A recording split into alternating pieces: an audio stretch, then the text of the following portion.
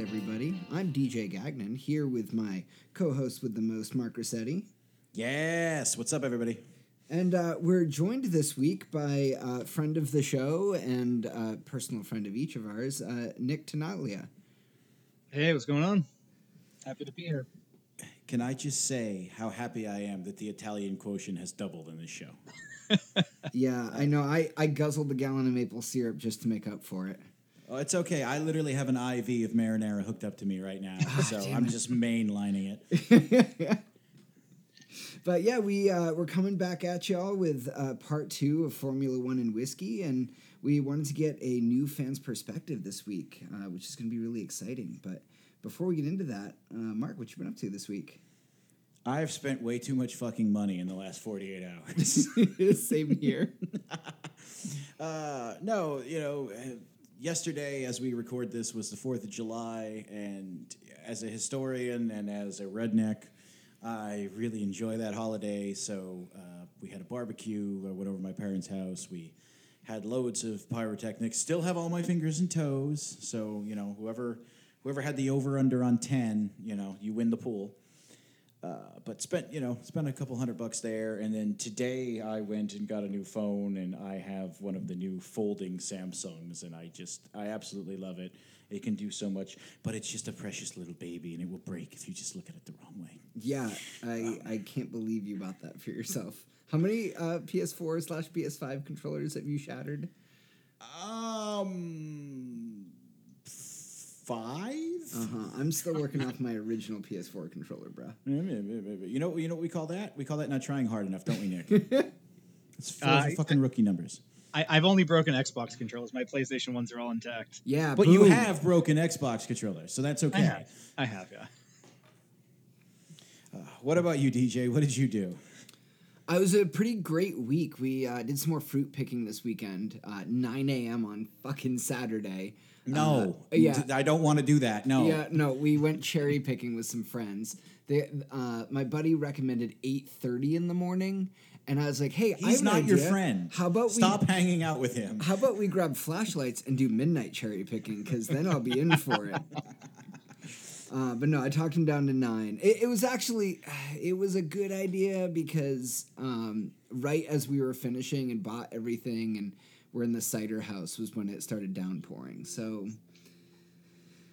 I guess silver linings, we got to miss most of the rain. But I too also spent way too much money this weekend. My buddy Ryan, in front of the show, came over this weekend, and he and I played some Magic the Gathering, and then we looked up what it would cost to go in for some booster boxes for the new Magic the Gathering Adventures in the Forgotten Realms set that's coming out later this month. It's the big D&D crossover into MTG, so we've been following all the spoilers for 6 months. We're both really excited, and I may have dropped over $200 on Magic pre-orders. Now, you see, Nick, this is you should be honored right now. Why is because that? You are not only going to be the last guest on the Wit and Whiskey, this is the last episode. So my co-host just admitted live on air that not only did he pre-order Magic the Gathering boxes, he pre-ordered Magic the Gathering boxes with a friend for the D&D crossover. Do you think he called me? Do you think he said, hey, Rossetti, you're drunk and out of control spending money. Do you want in on this? No, he didn't. Hey, so I was looking out for your well-being, because if I told you that this set was coming and we were pre-ordering right before you spent all that money on fireworks, Annie would kill you and we wouldn't be recording today. To be fair, you may have a point, but I honestly don't know what she would have been more upset about. She wasn't crazy about the fireworks, to be honest with you. But all right, I guess I'll let it go. But I want to hear all the goody details. You got to follow up with us when they come in. Oh, yeah. I'm going to save them all. My goal is to collect all the full art monster cards that have D&D stats on the back. So I'll let you know what I get, and I'll take some fun pictures, and maybe when they come out, we can do a Magic and Whiskey episode and talk about Magic the Gathering and just go down that rabbit hole. But other than that, it's Holly's birthday today. And you're here recording. We're both going to get divorced. Yeah, no. We spent the day. We took her up to the White Mountains and we did the Cog Railway up Mount Washington. So we went with her parents and it was just a ton of fun. We got to go see just the top of a mountain that I have lived in the state for 33 years and never been to. So that was amazing, and we got dinner and got ice cream and did all sorts of awesome stuff. So if anybody's out there and is thinking about skiing or checking out northern New Hampshire, I highly recommend the scenic or Cog Railways up there. It's a lot of fun. And happy birthday to Holly. As the old timers down the racetrack used to tell me, it applies to you too, DJ. You outkicked your coverage with that one. Oh, I definitely did. I know what I did. It was a great weekend. How about you, Nick? How's your week been? Yeah, what you doing, Nick? Oh my goodness, it's been pretty uneventful actually, because the bad weather here in Massachusetts, all the rain over the long weekend. We didn't really do much. Actually, my wife gave me the weekend off pretty much. She took the kids blueberry picking. Nice. We did spend today at the beach for a couple hours, but then the girls had play dates and they stayed pretty active. But I actually watched a lot of F1 Drive to Survive. I caught up pretty much all the way up to kind of the most recent episode. Well, that's good because we're going to be talking about that a lot in the second half of today's show. I was prepared. The man did his homework. I love it.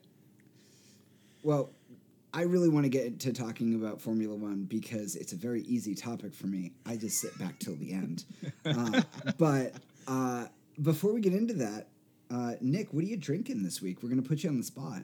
Oh, I am drinking some Buffalo Trace in the most American way possible out of a mason jar. Nice. Now, see, this is great because I have reviewed Buffalo Trace, but DJ has not. So we need a second opinion on it, Nick. What tell us about it? What do you like? What don't you like? Oh, it's delicious. I don't know. It's not. It's an easy daily driver. I mean, not that I drink every day, but like I could drink it any time, hot, cold, on the rocks, straight up. You can mix it in with anything. Like I like it. It's nice and smooth. It's not too, smoky or like harsh on the tongue. It's nice. It's easy. That's awesome. You got another vote for Buffalo Trace there. So we're 2-0-1 because we have 2 for, none against, and then 1 that's abstained. So Yeah. So I'll have to add it to my repertoire. That's awesome, Nick. Mark, what about you? What are you drinking this week? Well, I realized over the course of this weekend that I have started to acquire, through no effort of my own that I can recall, an alarming amount of nips. Just a little, as they used to call them, the airplane bottles of booze. And most of them are whiskey, so I said, well, every now and then we'll rotate one of them into the equation, and it's, decent shot and a half or whatever it is. So this week, first one I pulled out was Woodford Reserve. Ooh. Which I have not reviewed yet, but did you in one of our earlier seasons? No, I abstained from it because I tried it. A friend had me try some, and it felt like I was chewing on wood chips, and it was too much for me. So, indeed. Now it's 90 proof for those of you playing the home game. It has no age statement. We don't know how old it is. If you buy a normal bottle, it's about $35, $40, give or take. And I actually was able to look up the mash bill for this. It's 72% corn, 18% rye, and 10% barley. So we like our ryes here. And, it's pretty good. It's actually pretty light on the nose when you start off. It's almost like sort of sweet on the nose.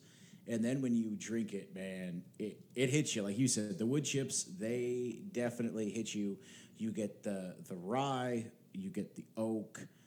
You almost get a darker wood, like not like a mahogany, maybe like a cherry or something like that. There's definitely a second wood after it. And then it finishes with more oak, a little bit of pepper, and almost like a leathery taste, which I could see why you don't like this, but I enjoy it. Just, tastes like the Old West in manliness. So, and it is the official drink of the Kentucky Derby. We keep coming back to the Kentucky Derby in season 3 for whatever reason, but it is the official drink of the Kentucky Derby. For neither of us who actually has ever ridden horses that I know of, so... I rode a horse once. I was 3 when I did it, but I did it. Yeah, I mean, we've all had pony rides, Mark. That doesn't count. Either way, Woodford Reserve, it's pretty good. So we're one up on the nips. Random draw for the nips. So far, so good. Nice. Take us home. What are you drinking? So I also pulled a nip, one of my sampling vials this week.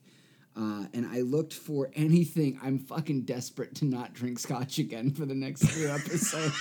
For fuck's sake, guys. Even when I thought I was safe and I went back to my tried and true routes of Irish whiskeys, it was fucking peated. Now, Nick, we should bring Nick up to speed. Our DJ hates, as he calls it, bog water. He hates scotch. He hates anything that's, mossy and peated. So our listeners have made it their personal goal to have DJ drink as many mossy and peated drinks as humanly possible. And, I love a good Speyside scotch. Give me your Glenlivets and your Glenmorangies and your Balvanys. I'm happy. But no, I keep fucking... if I have one more fan tell me to drink Lagavulin, I'm going to rip my hair out. Send the bottle of Lagavulin to me. I will make sure he gets it, and I will make sure he drinks it. So instead this week, I went about as far away from peat bogs as I could possibly get. And I am drinking Balcones Texas Single Malt Edition American Whiskey. And it's pretty good. It is deep and dark, and it's like the color of a dark chocolate leather couch. It's just I can barely see the whiskey stones in my glass, and it's good. My criteria for a good whiskey, Mark. It definitely hits the tips of my ears. It's got spice notes and pepper notes. When you smell it, you're getting a lot of fruits. It's sweet. There's weirdly some botanicals. Definitely a lot of citrus. It smells really good. And then you drink it, and it just kicks your ass. It's just you get the pepper. The tasting notes on their website say nothing about spice. It's got some pepper in it. I don't know if maybe that wood just came from a pepper field or something. I have no idea, but there's definitely some strong pepper notes in this. So I initially didn't like it, but it's growing on me as I sip. I am noticing a trend. You reviewed Few back, I think in season 1 it was, and you like that, and this is the second quote-unquote American that you really enjoy. Mm-hmm. Yeah, so It is definitely Texas. It's big and it's brash and it's dark and it's loud, but it's good. So if anybody's looking for kind of a specialty whiskey that, honestly, I think this would be great in the winter. Something to kind of pep you up a little bit. But it isn't going to be your daily driver. It's $70 a bottle. It is 106 proof, so, That's why you like it the more you drink it. Yeah, drink responsibly, folks, but no, it's great. I definitely recommend it. So, Balcones Single Malt Whiskey, it's their Texas Single Malt Edition. Well, all right. I like it. I'm all about it. I'll have to add that to the list. Definitely do. What do we get for whiskey news this week, bro? Well, just a quick one. I believe it was back at the end of season 2. We talked about the oldest known bottle of whiskey that was linked to the LaGrange distillery. It was from right around the Civil War era, a little bit afterwards, completely unopened. And go back and listen to the tape, because they were saying that it was going to be between $25,000 and $50,000 for the auction range. And if you go back and listen to whatever episode that was, which I can't remember off the top of my head, I said, that's bullshit. That's going to go for a lot more than that. And wouldn't you know who won the pony? It was auctioned off last week for $110,000. Jesus. Plus buyer and seller commissions on top of that. So is this is the whiskey that they really shouldn't open and try to drink, right? I mean, the bottle is apparently sealed. They were able to discern the age by extracting a small amount of the cork and a small amount of the liquid with a syringe. So they have technically not broken the wax seal. I don't know whether or not it's going to be open because I can't tell you who the buyer is because the auction house refuses to identify the buyer due to privacy concerns, which I suppose. But the good news is, on 4th of July weekend, the bottle is staying home. The bottle is staying in the U.S. Oh, awesome. Actually, I take that back. It was even earlier. I'm looking at the sheet now. It was dated from between 1763 to 1803. Nice. So right around the time of our forefathers. Yes, which again is really fitting for Independence Day. I didn't plan this at all, actually. I just saw it pop up on my feed. But so I called it. It went for over double what they were predicting. I knew it would. I've been to a lot of auctions. I've been drunk at a lot of auctions. I don't recommend it. And so there we go. There's our little follow up on the oldest known bottle of whiskey. And hey, salute to whoever bought it. Good on you. Amazing. All right, what do you got for tools of the trade? I thought I'd do a quick one this week. Pretty basic for anybody who's been doing some cocktail stuff at home. I want to talk about simple syrups. Oh, okay. Pretty easy stuff, right? So there's a billion different kinds of simple syrup that you can make, but the basic recipe for a simple syrup is 1-to-1 sugar and water. Very easy. You heat it up on the stove until all of it's dissolved. You let it cool. You pop it in a bottle. You can use it. I think they say it'll keep in the fridge for like 3 to 6 months, but honestly, after that, it just starts crystallizing a little bit. So shake it up, you're still good. But the cool thing about simple syrup is you can change the recipe, you can tweak it here and there, and you can do a lot of really interesting things with your cocktail game.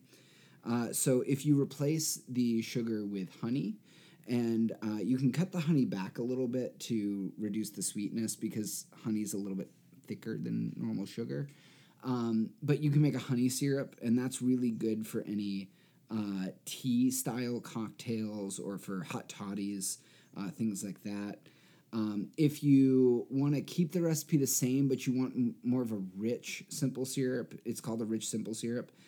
You can switch the recipe up to 2-to-1 sugar, more sugar than water. And that gives you, it's really a syrup. Like normal simple syrup, 1-to-1, it's got the consistency of water. Rich simple syrup, it is a syrup. It takes a little bit more to dissolve, but that's great for cocktails where you don't want to water it down. You want to get the sweetness quickly, but you don't want to add a bunch of water to your cocktail. So rich simple syrups are great for that. And from there, the sky's the limit. I have made dozens of different simple syrups over the years. Technically, grenadine is a form of simple syrup. You're doing sugar and orange peel and pomegranate juice instead of water, but it's basically the same recipe. You're just changing the flavor profile a little bit. If you want to make your own grenadine, highly recommend it. It tastes completely different than the stuff you get in the store. The stuff that you get in the store is generally kind of pseudo cherry flavored, but real grenadine is a lot deeper of a red, and it's made with pomegranate juice. I'm counting it as a simple syrup. And then you can take it even a step further. There's a lot of really great craft cocktails that use tea syrups. One of my favorite tequila cocktails called the Time Lapse, and it requires a Lapsang Souchong tea syrup. And tea syrups are really easy. If you've got some loose leaf tea, you just make a 1-to-1 simple syrup, and then as soon as the sugar is dissolved, you take it off the heat and you dump in a bunch of tea leaves, and you just let it sit for like an hour or two. Just let it steep. And then you strain out all the tea leaves and you have a tea syrup. And you can do that with a lot of things. Anything that you can infuse into liquor, you can infuse into a simple syrup. You can do spiced syrups. I've seen cinnamon simple syrups. I've seen pumpkin spice simple syrups. You can do all sorts of crazy stuff with fruits. You can, do a like a lemonade style simple syrup. So if you want to sweeten iced tea and kind of turn it into a little bit of an Arnold Palmer, you can do that. So I highly recommend it. It's super easy to make. It doesn't take much. And if you want to kind of keep it on hand, I think I bought for like $15 online a 2-pack of those squeeze bottles. You can get them from OXO. And I paid a little bit extra so I could get the little tabs that cover the tops. So none of your fridge flavors or weirdnesses going on in your fridge get into your bottle. But it's really good. So I highly recommend simple syrups to kind of amp up your cocktail game and amp up your, even if you want to have iced coffees in the summer, we're getting into those really hot months. This is a great way to sweeten your coffee without ending up with a bunch of granulated sugar at the bottom of it. This is the part of the show, Nick, where I make DJ squirm. I just buy simple syrup at the store. What about you, Nick? Don't. I actually make my own. Yeah. Oh! For fuck's sake, you Philistine. Yeah, it's pretty easy. And you mentioned the cinnamon. I actually will add cinnamon to my simple syrup and make it old fashions with it. Oh, yeah, it's great. So easy. If you want to amp that up a little bit, try using some brown sugar instead of regular sugar, and you can get the molasses in there with the cinnamon. Super good. That's a really good idea. Yeah. Now, I will say, and I'm not actually saying this just to troll you, there is a point to this. You made a good point about store-bought grenadine. Yes. And you're correct. However, for certain cocktails, and the one that I'm thinking of right off the top of my head is the Alabama Slammer, they taste noticeably different without the store-bought grenadine, to the point where bartending people will notice and they will comment. People are so used to store-bought grenadine for certain cocktails. I mean, I guess, but you're talking about an Alabama Slammer, man. Oh, God, I'm sorry. Welcome to the bougie hour. I thought we were bougie last week, and we were, but goddamn. I mean, sure, but like it's amaretto and Southern Comfort, dude. It's not exactly a julep. No, but I mean, it's a big money drink at a bar, and See, you have a bartending license, but you've never actually bartended. No, you're right. You've never had to deal with the angry customer at the other end. I can be bougie here. Yeah, I think that much like I'm giving Mark crap here, but to kind of end off tools of the trade this week, there are cocktails that were made in like the 80s. That used a lot of like sour mix, roses, lime juice, store-bought grenadine. And those cocktails are not well balanced when you swap out those core ingredients with fresh juices or fresh made simple syrups or fresh made. If you make a vodka gimlet and you use fresh lime juice, it is not a gimlet. Because a gimlet's really meant to be made with Rose's lime. So if you are going to make a bespoke vodka gimlet, you have to actually make a simple syrup with lime juice. You can't just use straight lime juice in place of Rose's lime. And it's the same thing with the Alabama Slammer. I mean, it's meant to be, it's kind of one of those 80s style cocktails that required those over-the-counter in the bottle ingredients that you would get instead of the homemade ones, that were made back in like the 50s or the 20s. So I am poo-pooing it because I like giving Mark shit. But yeah, there is a time and a place for homemade grenadine. And yes. I would agree. An Alabama Slammer probably should not have homemade grenadine.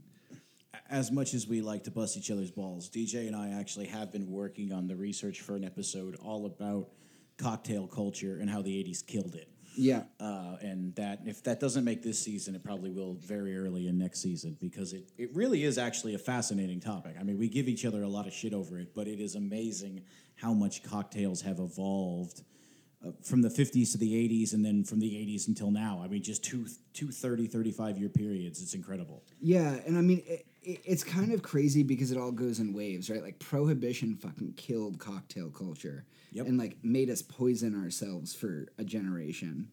And then we got some really great cocktails in the 50s. The 80s just, again, fucking killed cocktail culture by making everything hyper efficient.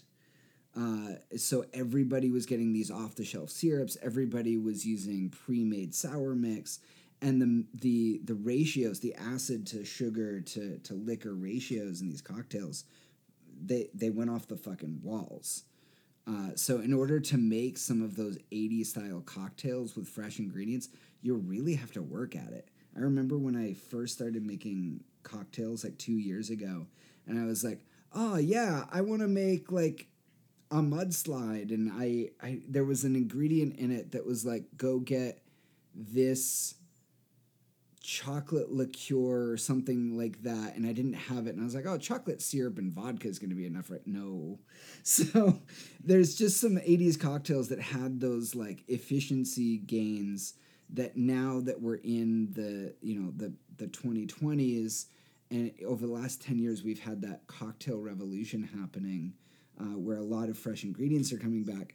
All of those old style cocktails from the 80s have to be rebalanced, because you can't just take a fresh ingredient and swap it in. So there you have it, folks. As you know, simple syrups, they're not actually all that simple. No. Don't listen to me. You know, I am a crotchety old man. As much as I love to play the role here as the angry white guy, DJ and Nick are actually 100% correct on this. Yeah, I definitely urge you to try and make your own simple syrup, especially that we're in the season of sun teas and iced teas and hyper concentrated iced coffees. Go make yourself a simple syrup. Don't go to Dunkin's or Starbucks and order straight sugar and have it just accumulate at the bottom of your glass. It melts easier. It's so much better. It balances out even non-alcoholic drinks way better. Now, see, here's where I... Oh, go ahead, Nick. Sorry, Starbucks does actually use simple syrup in their iced coffees. They do, and I love Starbucks for it. Dunkin' does not. I was going to say, this is the point in the show when I normally would argue with you, because iced coffees are a hill I'll die on. But sacrilege of ultimate sacrilege, this weekend I did find a flavored coffee drink I liked. Oh, what is it? It's actually called, it's made by Coca-Cola, and it's just Coca-Cola and coffee. And that's nothing. It comes in a like Red Bull style can, one of them skinny cans, and you open it up, and it just basically tastes like carbonated coffee. Why does this exist? But at the end, you get a little Coke aftertaste. Yeah, cocaine. Hopefully. I mean, you know, Lord knows there's not enough time in the day for me to do what I want to do, so hopefully. But I will say in my defense, I drank at room temperature. I didn't drink it cold, so I'm sticking to my guns. All right. Let's get on to the fucking topic before you ruin more people's dreams. It's what I do, baby. That's why I'm here. All right, so last week we talked at length, well, I say we, I talked at length about Formula One because I'm a little obsessed. Yeah, I'm just going to go get my Switch. I'll be right back. And, you know, we covered the history of it. We tried to condense 115 years of open wheel racing into 75 minutes or whatever the fuck it ended up being. This week, we're going to pick up roughly where we left off at the end of the 90s into the 2000s and just talk briefly about the run-up to today. And then we're going to talk about F1 more specifically in America, because the end of the 80s into the 90s, all the way through, you know, the early 2000s and the beginning of the new 10s, F1 was just, it was the shits here in America. It was not popular. People like me were ostracized and had things thrown at them. And now, little by little, it's on its way back up. And that's why Nick is here, because Nick is one of the new converts, and he's going to tell us what his thoughts are as someone who has come in during the Liberty Media era. So I guess maybe Liberty Media stuff is working, but we'll talk about that in a minute. So we left off the end of the 90s, the early 2000s, somewhere around there. And basically from 1997... well, pretty much still to this day, actually, there has just been one rule controversy after another.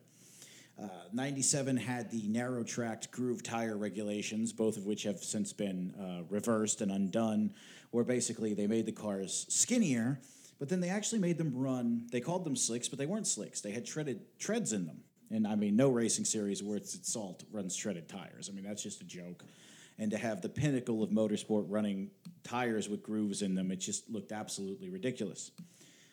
A little bit later on, you had the square tire controversy in 2003 when Michelin was actually making a squarer tire where the sidewall actually kind of had a little pointy cap to it, and they ruled that that was illegal and basically ruled that tires had to be round, which was kind of a fun little rule change. It basically had to do with the way it came out of the mold, and then that way when it wore down, at the time they were measuring because this again was during the grooved tire regulations, so you could only have so much rubber because the grooves had to be so big, so you could only have so much rubber contact patch that was actually touching the track at the time. But they were measuring that after the race. So the Michelins, when they came out of the mold, were almost square, and they had like a little overhang on the sidewalls, which gave them more of a contact patch, but during the race, it would burn off. So they would be round, and they would be legal when they measured them during the race. It actually was pretty ingenious. But wouldn't that, cause a lot of bumps? Well, I mean, keep in mind, the suspension on a Formula One car is stiffer than all get all to begin with. So the drivers get the shit beat out of them either way. That was 2003. 2005, we had the mass damper controversy where Renault hung a magnet inside of a sealed vacuum tube, and that basically allowed them to take some of the aero load onto a spring. I still don't exactly know how that one worked, but it involved magnets and a vacuum, and that was really, really cool. Then the FIA said no. Science! Yes, science. 2007 saw Spygate, where McLaren actually got the entire 290-some page technical dossier for Ferrari's car that year. And what I love about this story is a disgruntled Ferrari employee was fired. He stole the documents, went to McLaren, gave them to a McLaren higher up, who then said, oh, people will recognize me, and gave them to his wife. And instead of just, going to Best Buy or somewhere and buying a scanner, she went to a Kinko's. And she said to the kid, copy all this.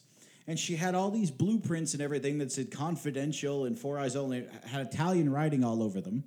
And the kid was an F1 fan, and he actually got on the phone down to Italy, down to Maranello, and said, hey, I think something's up here.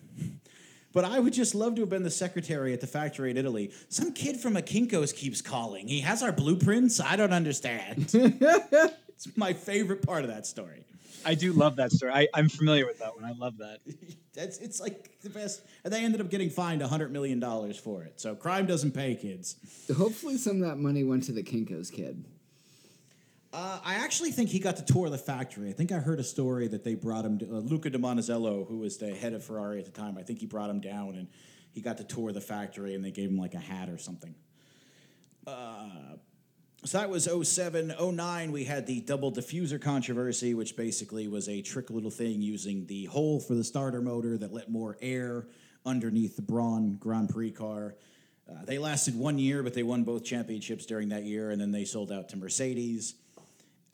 And then, a few years later, we had the V6 hybrid regulations in 2014, which is what we're still running today, and the dominance of Mercedes, which we'll talk a little bit about in a minute.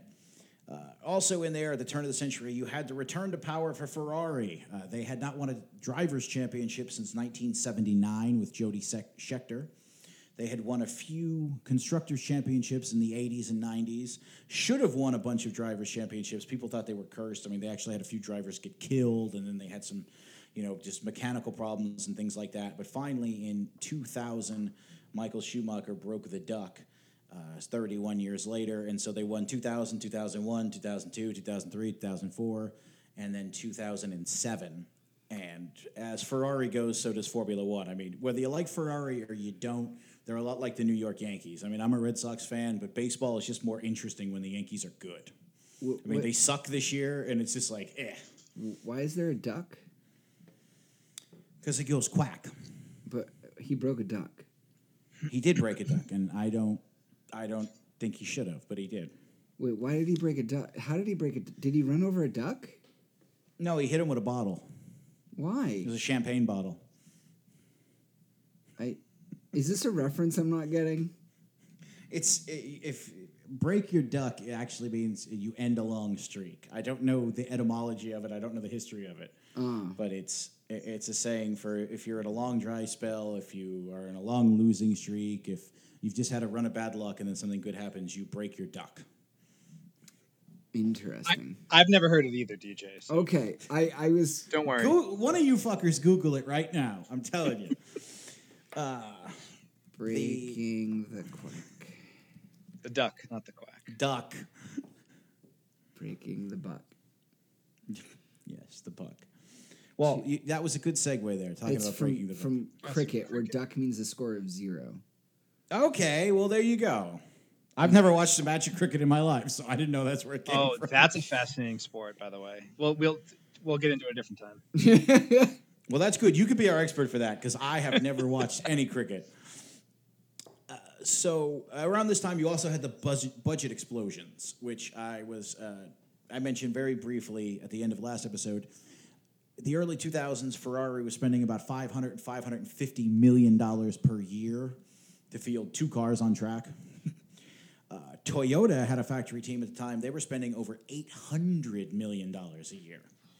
Jesus. And the difference was Ferrari won. Toyota never did. And they ended up leaving the sport in disgrace. I mean, because you had all these major manufacturers come back in. BMW was back, Honda was back, Toyota was back. Mercedes did not have the factory team as it exists today, but they owned a chunk of McLaren. So McLaren was the factory Mercedes team for a long time. Ferrari was a factory team. Renault was a factory team. And the cost just went through the absolute roof. I mean, you had to spend well into the 9 figures just to be competitive. And eventually, 2008, the budget crisis hit. Honda pulled out, Toyota pulled out, BMW pulled out, all in the span of a few weeks. And the sport was looking very bad because you couldn't. The days of guys like us hammering a car together in a shed were over.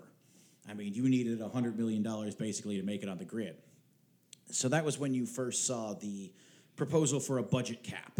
It came about in 2009, where for the 2010 season, when we got the first wave of new teams. It ended up actually not going through, but the threat of a cap, coupled with the fact that they had lost 3 major manufacturers, coupled with the fact that they opened the tenure up for 3 different new teams, it did indirectly lower the price to pay. Now, it was still in the 9 figures.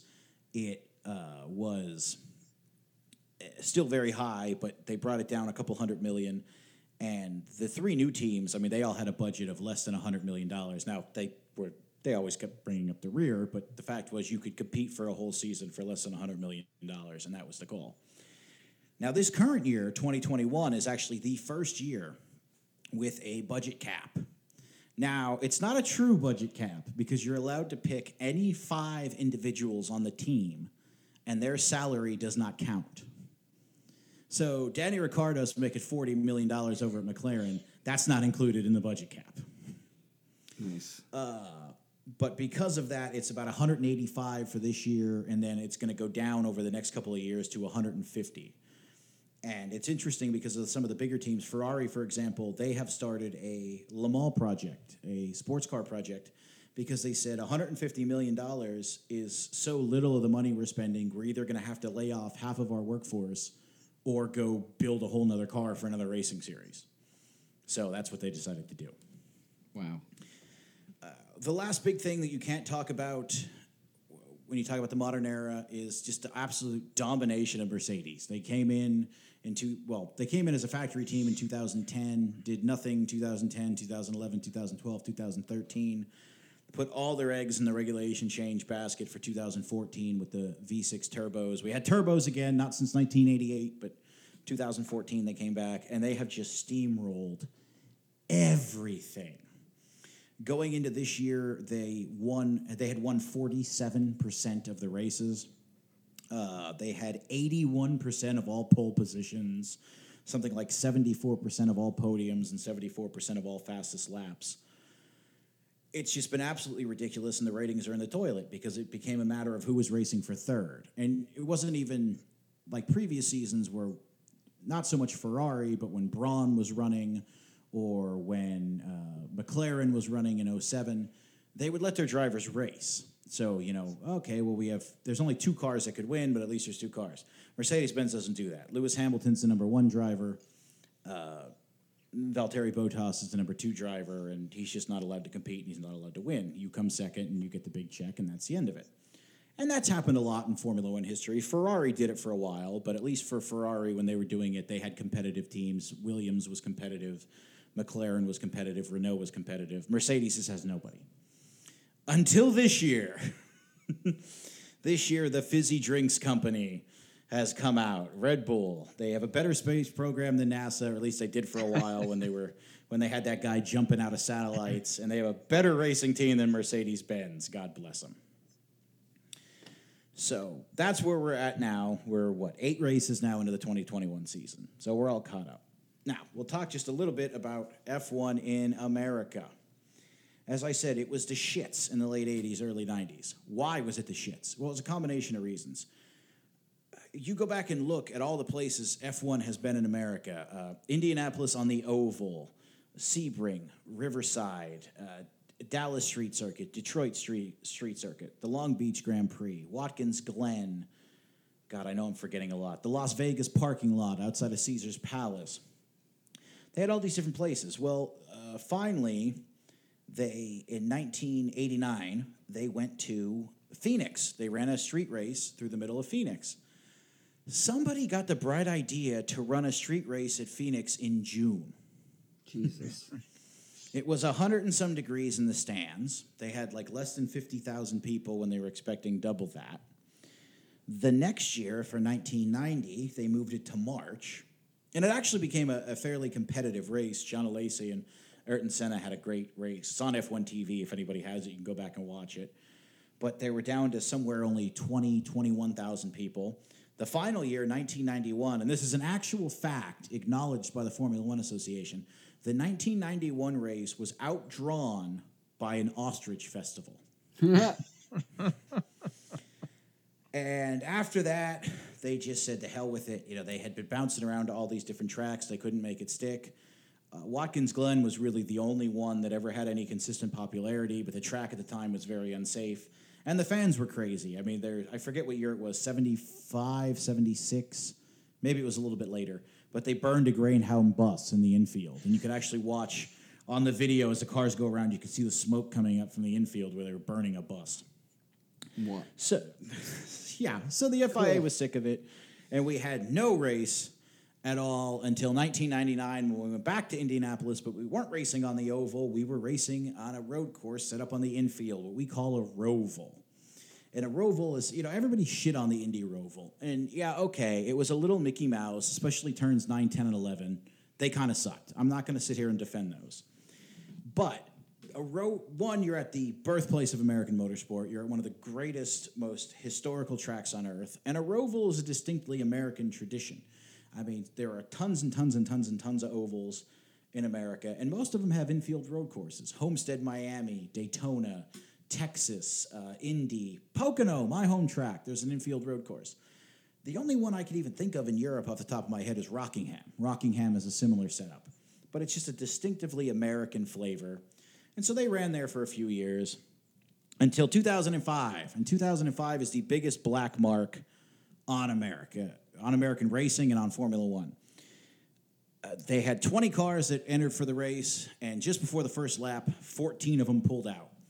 And so they were on the warm-up lap. They were just getting ready to start. There's only 6 cars. They ran a 6-car Grand Prix.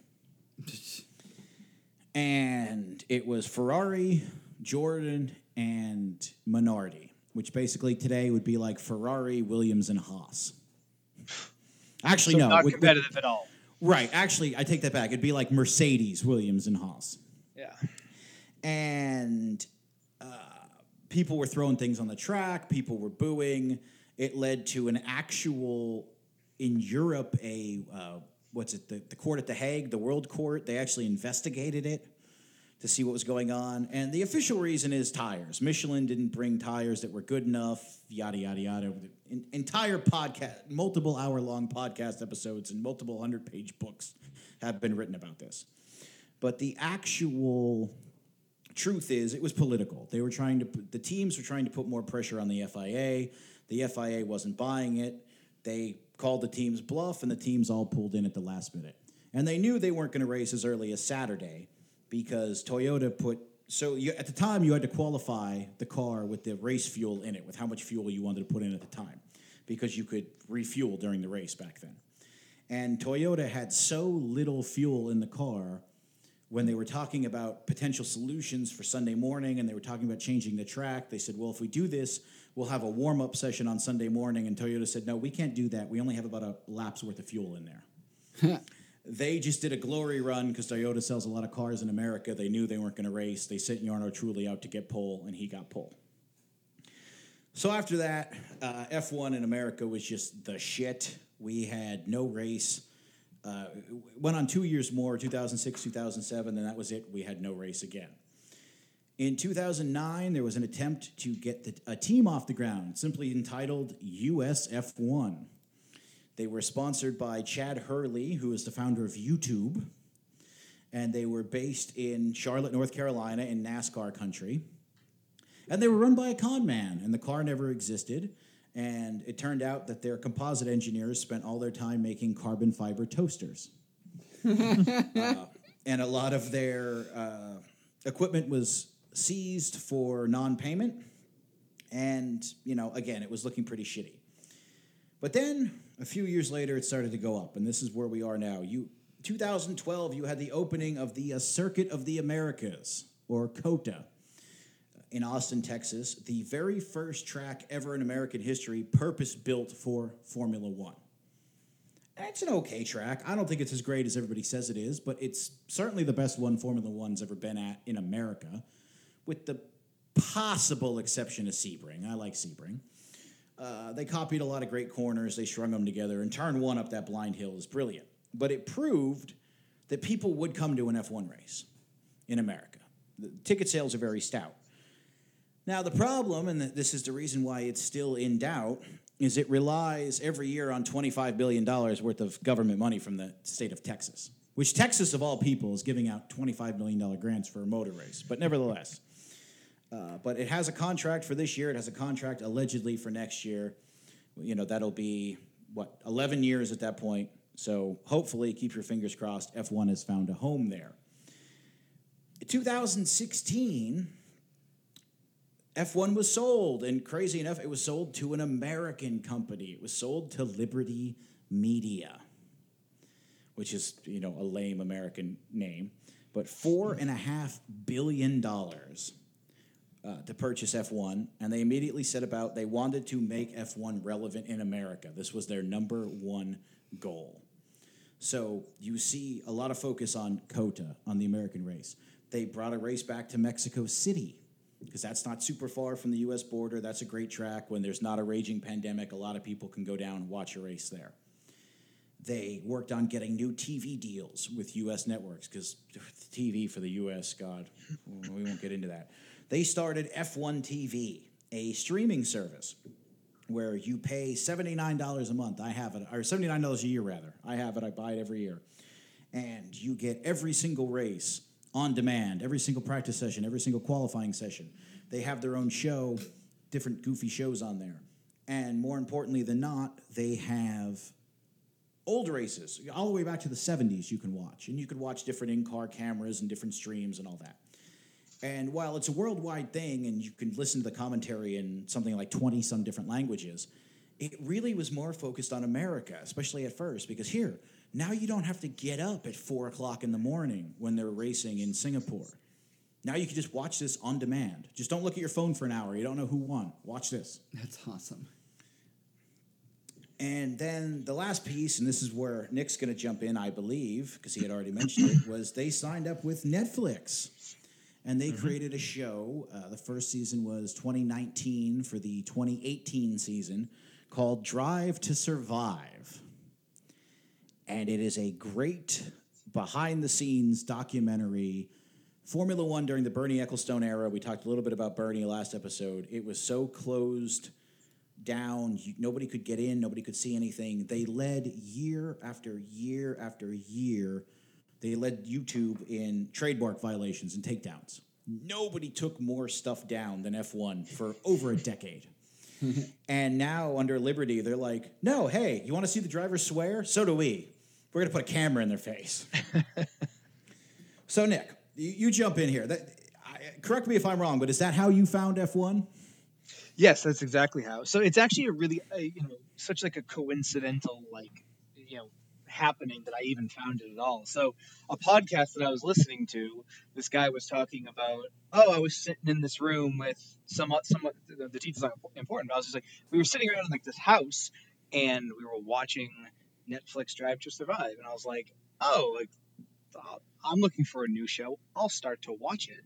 And because of watching the first 4 or 5 episodes, I became fascinated by F1. And because as a kid, a little back up for a second, as a kid, I watched NASCAR. I watched the Jeff Gordon era. I wasn't like a huge fan, but I would watch it just because it was an American sport. It was fun and all that. But there's like 50 drivers. There's 43 drivers in that. What drew me into F1 is that it's uniquely not American. And I say that, as a soccer fan, right? In the Premier League, there's only 3 teams that are ever going to win, and then there's the 1 in 200 chance that's some other team wins. But like you pretty much know who the top 5 or 6 teams are going to be in the Premier League. But there are teams who are happy to be 10th out of 20 or 14th out of 20, and that's how F1 works. It's like right now there's only like 2 teams going into the season. Going into the season, maybe there's 3 or 4, but then it works out after the first couple of races. There's only like 2 teams that are going to win. But there's so many other teams that are like, I'm happy to just get 3 points over the course of a 23 race season, because last year we got 0, and that's an improvement. And like it's fascinating that way. It's like there's the politics. Obviously, the sport's really exciting, but it's more just that it's not like if you don't win, you're not good. Like that's like baseball, football, hockey. Like there's so much emphasis on playoffs. They changed NASCAR to include a playoff format because that's what we do in America. You have to have a playoff. You have to have a tournament at the end of the season, right? No, Yes. F1 it's different. It's the long haul. It's the grind. It's so much. It's just I'm so fascinated by it right now. You mentioned politics. The great Colin Chapman, who was the founder of Lotus, who they won a bunch of world titles in the 70s and the 80s. He has the famous quote: "Grand Prix racing is backstabbing and political intrigue, followed every 2 weeks by a motor race." And it's just so true. So, okay, so you mentioned, NASCAR, you mentioned the different sizes. What else, compared to NASCAR, what else really fascinated you? I mean, obviously the technology is a lot, higher, but what, compare and contrast the two, like what really drew you from NASCAR to F1? So it's the tracks. Everything's a road course, and it's the oval is like okay, whatever, I get it, but it's the idea that you can be happy supporting a team or supporting a driver, and if they finish 5th place out of 20, that might be a good result, and you're happy with that, right? But no, the first, the thing was, like I said, the courses being road courses with 13 to 22 turns, the chicanes, the hairpins, and then the long straightaways. Like it's just such a dynamic race. And as I looked more into it, as I learned more about the sport, the drivers have this ultimate control. Like the steering wheel has 40 buttons on it, and they can make these adjustments on the fly. It's not just like I sit in the car and I drive the car. I press the pedal and I drive. I turn the steering wheel. There's so much more to it. The strategy and you have to let the car cool down, and then you can build up power, and there's like all the different mechanics of it. Like I'm starting to dive into the science of it now, and the different engine components and how they all work together. It's just I'm enthralled by everything I can, all content I can absorb is just so fascinating to me about the whole sport. And that is interesting how you mentioned the road courses, because I have liked IndyCar since I was a little kid. And IndyCar never is, but they try to be 50-50 ovals to road courses. But usually it's like 60-40 or 70-30, more road courses, more ovals. But they do both. Since I've been an adult, since I've gotten out of college, really, I've started watching NASCAR. And this year, they had 9 or 10 road courses on the schedule, the most they've ever had. And a friend of mine who is a absolutely just NASCAR freak.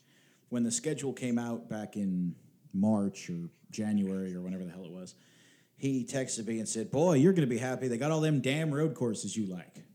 And it's just, I always thought it was interesting that there's such a dichotomy between oval fans and road course fans. I guess because I grew up with IndyCar and they've always done both. So it's like, well, yeah, but why don't we do everything? Like, I would love to see F1 take on an oval. I mean, they will die. They will have G out and they will black out. It'd be like that Champ Car race. No, the Champ Car tried something similar in Texas back in 2003, I think it was. It ended very, very badly. You could look it up on Wikipedia, and they weren't anywhere near as fast as the current F1 cars. So the drivers would just die, which isn't good. But I mean, if it could be done safely, I would love to see it. But there is an interesting sort of back and forth between the oval fans and the road course fans that I find very fascinating. So both of us, me for 2 weeks, you for the last 5-10 minutes or so, we've all been gushing about F1. Is there anything you don't like? Well, I mean, I do like that there's going to be changes coming, like even stricter changes in the sense that there'll be more balance among the teams. I as I follow the sport more and more, and as I'm getting deeper into now I'm in season 3 of Drive to Survive. There's these things like George Russell is a great example, right? So for those who don't know, and Mark, obviously you're going to know more about this than I will, but George Russell's a young driver on a team that's towards the bottom, like they're in the bottom 3, Williams, right? But for multiple years, and also partly because he's like an academy product of Mercedes, but for a couple of years, he's been tagged as the next Mercedes driver. But it's like, how do you really know, right? Because like he's in a bad car and he's not winning, but just because he's young and people think that he's going to be really successful, that now he's like the next hot thing. You saw it with Max Verstappen on Red Bull. You saw it with Lando Norris and McLaren. It's like this idea that uh, almost every team, with the exception of probably Mercedes, has the veteran and the really young, unproven guy. And there's that like dynamics of when is the young guy going to surpass the veteran? And in a lot of cases, in a lot of teams, the young guy already has done that. But like that's something where it's like I said, there's a stark contrast between the first team and the 10th team in the series, and I'm looking forward to when they can. Obviously, they're not going to be equal, but similarly equipped with tools in terms of budgeting. So that way, you can actually, maybe better compare. It's instead of it being the top two, the 3 through 5, and then everybody else. Maybe there's like the chunk of in the middle is going to be more like 4 to 8, right? So it's like top 3 teams, bottom 3 teams, everything. The 4 in the middle. It might create some more competition, some more intrigue. Yeah, and I mean, if you look back historically, after every major rules shakeup, there always has been a joker in the deck, so to speak.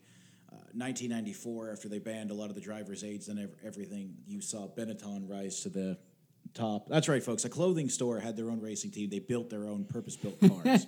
That always blows the wife's mind because she still has Benetton shirts and things. But in 1994, Benetton rose to the top. Ended 1997, 1998 with the change to the groove tires that we said. McLaren came to the forefront. Renault took advantage of the one-tire rule in 2005. The switch to the high wings and the wide fronts saw Braun with a double diffuser.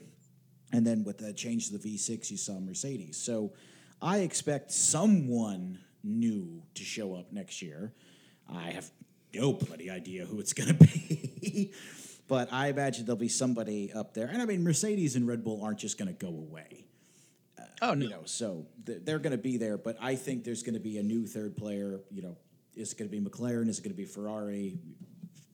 Could be somebody totally Williams. Who knows? You don't know.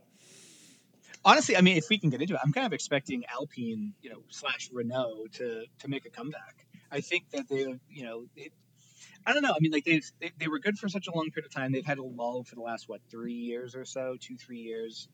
I mean, maybe this is what they need, the highest spenders to be brought down towards the middle. And obviously, they supply a lot of the engines for, well, at least they used to for some of the better teams. But I think maybe Alpine will come back.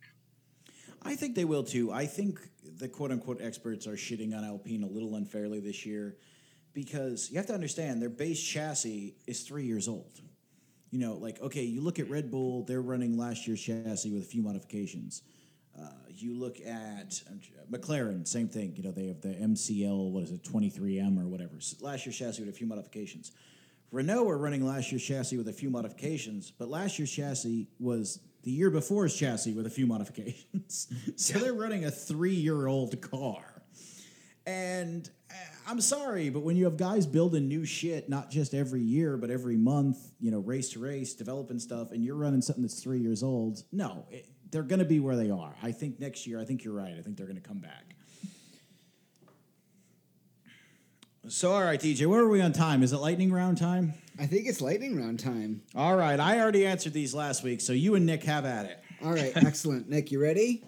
I guess I am. All right, favorite... Wait. Explain the rules of the lightning round to him. It's a lightning round. Just answer quickly. Yeah. I kind of assumed that, Mark. All right, well, I always say it's more word association, but sure, fine. Okay, I'll stay. Shut up. Go ahead.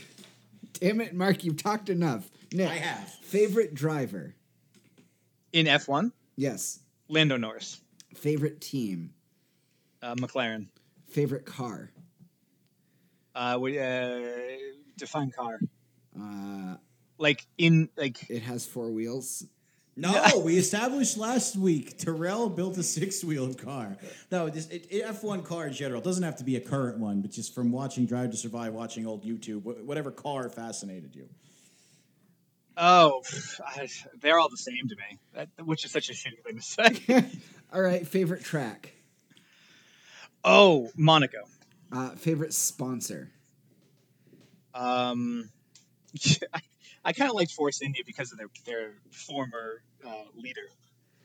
Favorite drink to drink while watching F1? Coffee. It's on at 8:30 in the morning. Nice. Best win? Oh, I think probably was it Daniel Ricciardo in Monaco in 2019. Yeah, that was a good one. In Red Bull. Yeah, that was a good one. Most impressive crash? When Daniel Ricciardo crashed into Max Verstappen in Baku in 2019. Just nailed his teammate because his teammate braked before he thought he would. Nice. Most embarrassing moment? In F1. It doesn't have to be personal. Yeah, anytime Lance Stroll talks about his dad. Oh, I mean, it's true, but that's harsh. Why isn't Dave Urpel your favorite? Wait. What? Wait, who the fuck is Dave Urpel? Dave Urpel, I think is Sunrace 2. Dave Urpel II. Are you fucking trying to say Dale Earnhardt, you twat? Yeah. Dap Urper. Okay. First off, I never liked Dale Earnhardt, senior or junior. And I didn't like junior because of senior, but that was because I was a Jeff Gordon fan. Oh, okay. So not a fan of Dap Urper. Nope. Now, see, you asked me about Jeff Gordon last week. You should have saved that for this week, you smart ass. All right, so you heard it here first, folks. Nobody on this podcast likes Dole Airport. Dole Airport? That's the end of the lightning round. I think we're done. Jesus Christ. All right. So a big thank you to Dick for joining us. He's Italian, so if we wanted to play Did up those you just say Dick or Nick? I heard Dick too. I heard Dick too. To Nick. I did not say Dick. Which one of us is drinking the 100 proof? Me. No, I was going to make the joke if we wanted to go with the hurtful stereotypes, since he's Italian and he's a gangster, he'd be Nicky T, Big Nicky T, for joining us this week. To talk, more about F1, and we're going to bring him back on for cricket and for soccer, apparently. So, God only knows when that'll be, but just pencil us in for 15 weeks from now when season 4 is. Yeah, thanks for joining us this week, Nick. This was a lot of fun. Absolutely, this was a great time. Yeah, I had a blast. Thanks, guys. Be sure to follow the Wit and Whiskey Cast. We're on our 24th platform now. We're on Audible now. Woo! So, and we're free, so you don't have to pay for us. I know Audible, they like to nickel and dime you, but we're free. I made sure of that. So that puts us right up there with, Dickens and Edgar Allan Poe and Shakespeare and the Wit and Whiskey Cast. Fucking A right.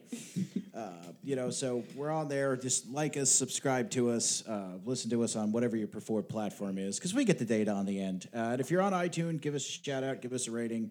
Tell us what you want to hear for a new topic.